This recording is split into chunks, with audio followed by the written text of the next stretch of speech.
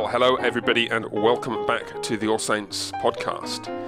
As many of you know, probably most of you, if you've been listening to this podcast for any length of time, I have the privilege of being involved in the Reformed Evangelical Seminary, which is a new initiative designed, among other things, to train the next generation of pastors for the CREC, the Communion of Reformed Evangelical Churches, our very own denomination, and of course any other denominations that are fortunate enough, we hope, to snare one of our graduates.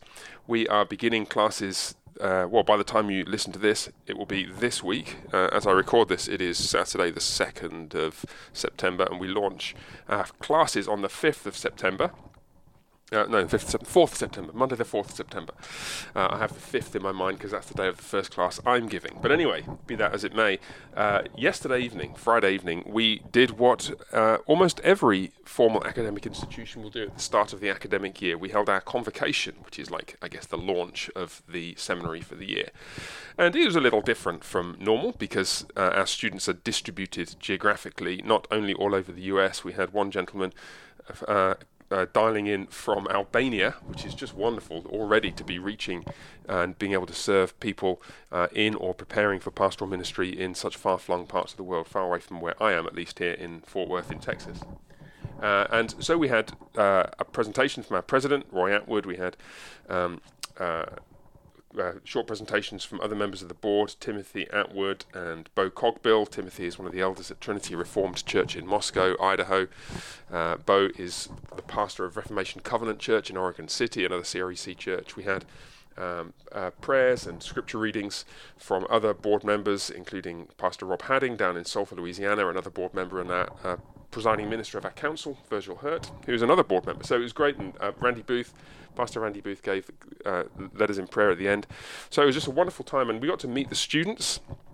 For the first time, I knew many of the students personally already, but not all of them, and it was just great to kind of hear them introduce themselves, and as a teacher and a faculty member, as well as a board member, be able to sort of think through with them what they're looking forward to doing, and it's even more exciting now as I think about the prospect of helping them prepare to do so. I had the privilege during the convocation of giving a homily. I was asked to give a short scriptural talk, exposition and exhortation, to set the students on their way, and so that's what I did. I said a few words from Psalm 101, and I thought it might be interesting and perhaps helpful for you guys to hear what I said. I sometimes think that we should do more of this, and by this what I mean is showing to members of our congregations what it is that our ministers do and think about, how we talk to each other, how we seek to exhort one another. And so many of the things that I say in the exhortation, the homily on Psalm 101, won't be directly relevant to most of the listeners to this podcast, because I suspect most of the listeners to this podcast are not themselves ministers. So they won't be directly relevant in that personal sense. But I hope it will be relevant in other senses. First, just because, the title of the talk was The Faithful Minister, and in different ways, all of us are lowercase m ministers, even if we're not uppercase m ministers in the sense of being pastors formally ordained and responsible for a congregation. So I hope that insofar as you are serving others, whether your children or your spouse or friends in your congregation, and you should certainly be having in mind the responsibility of doing some of that, at least, whether whatever station of life you're in. I hope it will be helpful for you just to think through the responsibilities of that task. And I also hope that it may give you a little bit of an insight into what we expect, and I'm certainly going to be encouraging the students at the Reformed Evangelical Seminary to aspire to. And so perhaps you might find it interesting for that reason too. I have to say I find it pretty daunting every time I speak to ministers, younger ministers, and prospective ministers in training, because I'm reminded again of the extremely daunting calling that we have. All of us in different ways have demanding callings, but I guess personally I feel the weight of this one because it's the one I'm in, and also for other reasons, which I think may become apparent if it's not obvious to you during the talk. So I hope you enjoy it. It's 15 or 20 minutes long. exposition of Psalm 101 entitled The Faithful Minister. And good evening, everybody. It's great to see you. And I just want to reciprocate to you, Dr. Atwood, my gratitude to you for your labours. It won't have escaped anybody's notice the degree to which the seminary's progress thus far has relied on your experience of academic administration and a whole bunch of other things besides. So we are all very grateful for your work.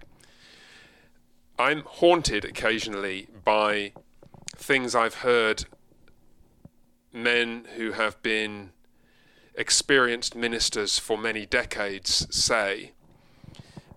One such saying that occasionally keeps me awake at night was from Dr. Rob Rayburn, Pastor Rayburn, who retired just a couple of years ago, I believe, Pacific Northwest, PCA minister, if I'm understanding rightly.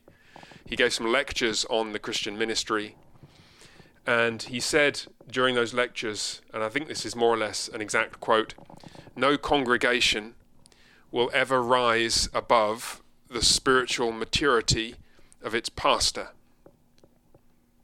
And at the time I frowned, and I guess I found that somewhat troubling. Obviously, he doesn't mean that as a kind of absolute analytic or mathematical statement. We all know of tragic situations where pastors have gone terribly off the rails and the congregations have not.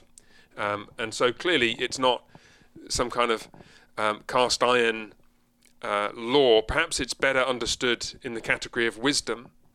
It's certainly wisdom that's reflected in what Jesus says when Jesus says no disciple is above his teacher. In fact, when a disciple is fully trained, he'll be like his teacher. Perhaps those of us who are pastors might take solace in the fact that Jesus and his Spirit are our congregation's teachers. But at the same time, we face the raw practical reality that in the end, those who have the privilege of being called to pastoral ministry are to a very great extent the models for those whom they pastor, and it is a frightening prospect.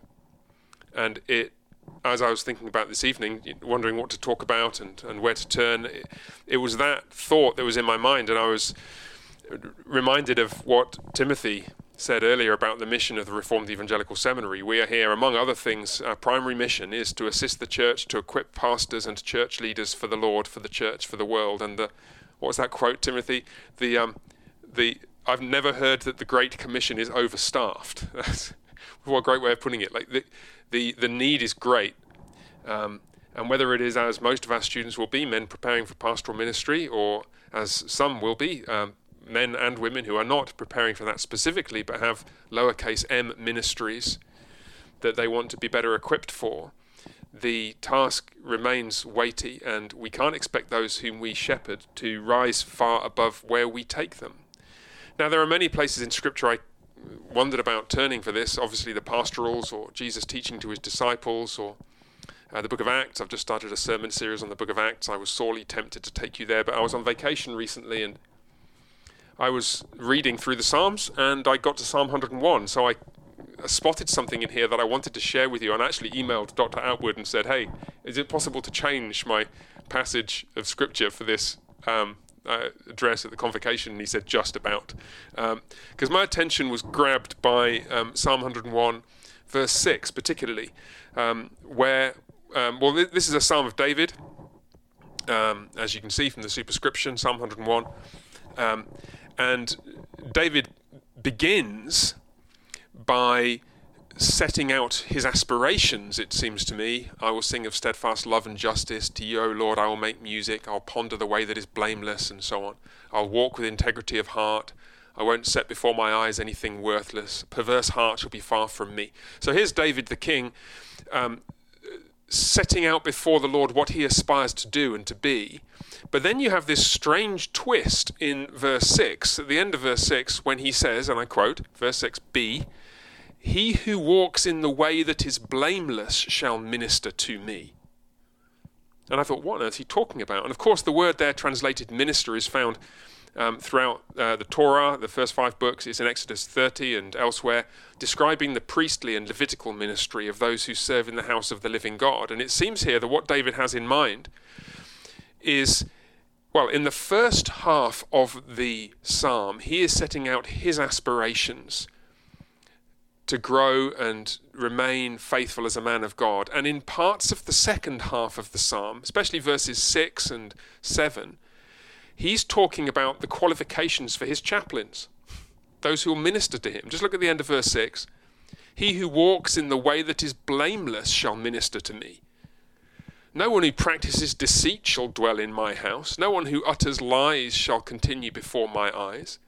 I take that, I think, and I'm not alone in this as far as I can make out, to be a description of the kind of man that David wants as his teacher. Who's going to minister to King David? And this psalm sets out the qualifications for that. And it's very striking, as you would have noticed from the reading earlier from 2 Timothy, and from what you know of the qualifications for pastoral ministry elsewhere in Scripture. Yes, of course, there is a focus on learning. We are here as a seminary to teach you guys the ways of the Lord, to teach you the Scriptures, to teach you theology and ethics and Greek and Hebrew and all that stuff. But at the end, there is this extraordinary and weighty emphasis on the godliness of the man who is called to Christian ministry. And this psalm calls attention to some features of that I want to set before you.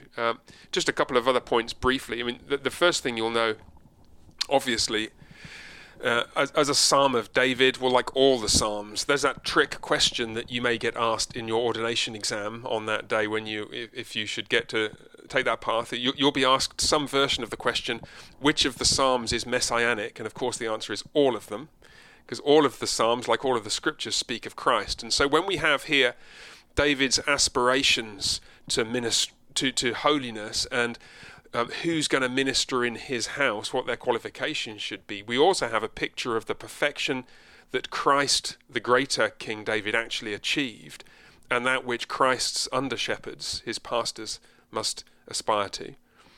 But I was also struck, it's intriguing if you just look in the Psalms, this comes after Psalm 100, and we're supposed to pay attention to what comes before and after in the playlist, aren't we? Because the Psalms aren't just sort of isolated chunks of liturgical hymnody. Psalm 100 is the song for giving thanks for God's covenant love, his chesed, that he's shown to the family of God and throughout all the earth. And it's an exhortation to enter his gates with thanksgiving and his courts with praise. Come and join with all the earth as people from every nation under heaven come together to worship the living God, to celebrate his steadfast love that endures forever and his faithfulness that endures to all generations. How could we possibly ever be a part of that? The answer is found in Psalm 101. We need a godly king. Well, check, we've got that. And now what we need is godly ministers to minister in his house. And I want to call attention just in the last few minutes I talk to you this evening to a couple of details. In fact, it's easier for me to do so if I share my screen with you, because it won't surprise you to know that this psalm, like many other psalms, has a chiastic structure. Can you see the screen share I've just shared with you? I've set out the structure of Psalm 101 in such a way that you should be able to see quite readily the correspondence between the first section, I will sing of steadfast love and justice to you, O Lord, I will make music. Can you all see that? Somebody wave or raise a thumb or something if you can. Well, look, you can see the chiastic structure in outline, can't you? Lord at the beginning, Lord at the end. My house in orange, my house in orange. Cling to me and minister to me in green. In purple, a perverse heart, and then again, an arrogant heart. You can see the structure of the psalm very, very clearly. And of course, it's very illuminating to observe what we learn from the correspondences. These structures are not merely aesthetic in nature, though they are. I mean, this is just spectacularly beautiful poetry. But they are also didactic and hortatory. They have something to teach us. So consider, for example, the correspondence between the first and the last elements of this psalm. In the beginning, I will sing, says the psalmist, at the beginning of his song. And it's striking, isn't it, that the final verse, which seems to correspond to it, is about the cutting off of all evildoers from the city of the Lord. Perhaps that reflects the biblical idea that the Psalms are war songs. As we sing of steadfast love and justice, we're calling upon the Prince of Peace to go to war on our behalf, and thereby to cut off all the evildoers from the city of the Lord. Or notice again the correspondence between at least the thematic elements in the pale blue, verse 2a and verse 7b. The righteous king ponders the way that is blameless. King David aspired to that. King Jesus has accomplished that. All the thoughts of his heart are perfectly righteous, blameless, and he longs for and now has perfect communion with God his Father, according to his humanity as he's ascended and seated at the right hand of God. When will you come to me? Well, that prayer has been answered. And so what kind of man is fit to minister to such a king whose thoughts are always and only blameless? Verse 7b, no one who utters lies shall continue before my eyes. So God the Father sits enthroned with the Son at his right hand. Who are the men who may stand before their eyes and then stand before their congregations and speak the word of the living God and assure the congregations whom they serve of the forgiveness of the living God? No one who utters lies may stand there. And those similar themes of integrity and godliness continue later as we move towards the center of the chiasm. I will walk with integrity of heart within my house, says the king, in orange. I know he didn't write it in orange. You know what I mean. And so who will dwell in the house of the Lord? Well, he who has pure hands and an upright heart. Well, no one who practices deceit shall dwell in my house. It is striking the emphasis on speech, truthfulness of speech, and the heart that lies behind it. No one who practices deceit may dwell in my house. Again, you have a similar sort of correspondence that's emphasized in a slightly different way in verses 3 and 6. Let me read verse 3 to you, and you'll spot a significant term that I've highlighted just in bold at the end of the verse. I will not set before my eyes anything that is worthless. I hate the work of those who fall away. It shall not cling to me. And the word translated cling is the familiar verb. It's used in Genesis 2. It's the verb davak. It means to cleave. It's what husbands and wives do in marriage. And it's used not just to describe the marriage between a man and a woman, but also the Lord's relationship with his people. They're there to cleave to him in love. And so that's the covenant commitment of the people of God to their king. And it corresponds with the remarkable grace of this king, verse 6. I will look with favor on the faithful in the land, that they may dwell with me.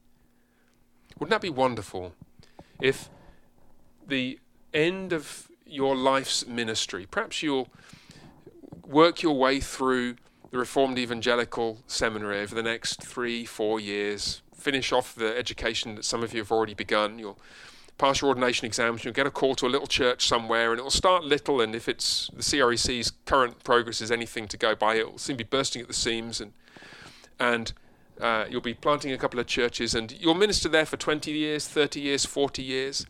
And the testimony of the people to whom you ministered is, the Lord looked with favor on us. The Lord Jesus looked with favor on us. We grew in faithfulness. We dwelled with the living God. Because there was a man who stood at the front of our church every Sunday morning, and he walked in the way that is blameless as he ministered the Lord Jesus Christ to us. Wouldn't it be wonderful if that was the testimony of the people of God to you, about you, at the end of your days? Of course, there's the flip side of that, and it won't have escaped your notice, the bitter and dangerous warning at the center of the psalm. Let me just conclude with this. The two purple sections and the really striking warning at the beginning of verse 5, which looks like it's right at the center of the psalm. The Bible does not shy away from the harsh corollaries of promises of grace, does it? The Lord is honest with us. He promises infinite blessing to those who walk in faithfulness with him. But he says also, verse 4, a perverse heart shall be far from me. I will know nothing of evil.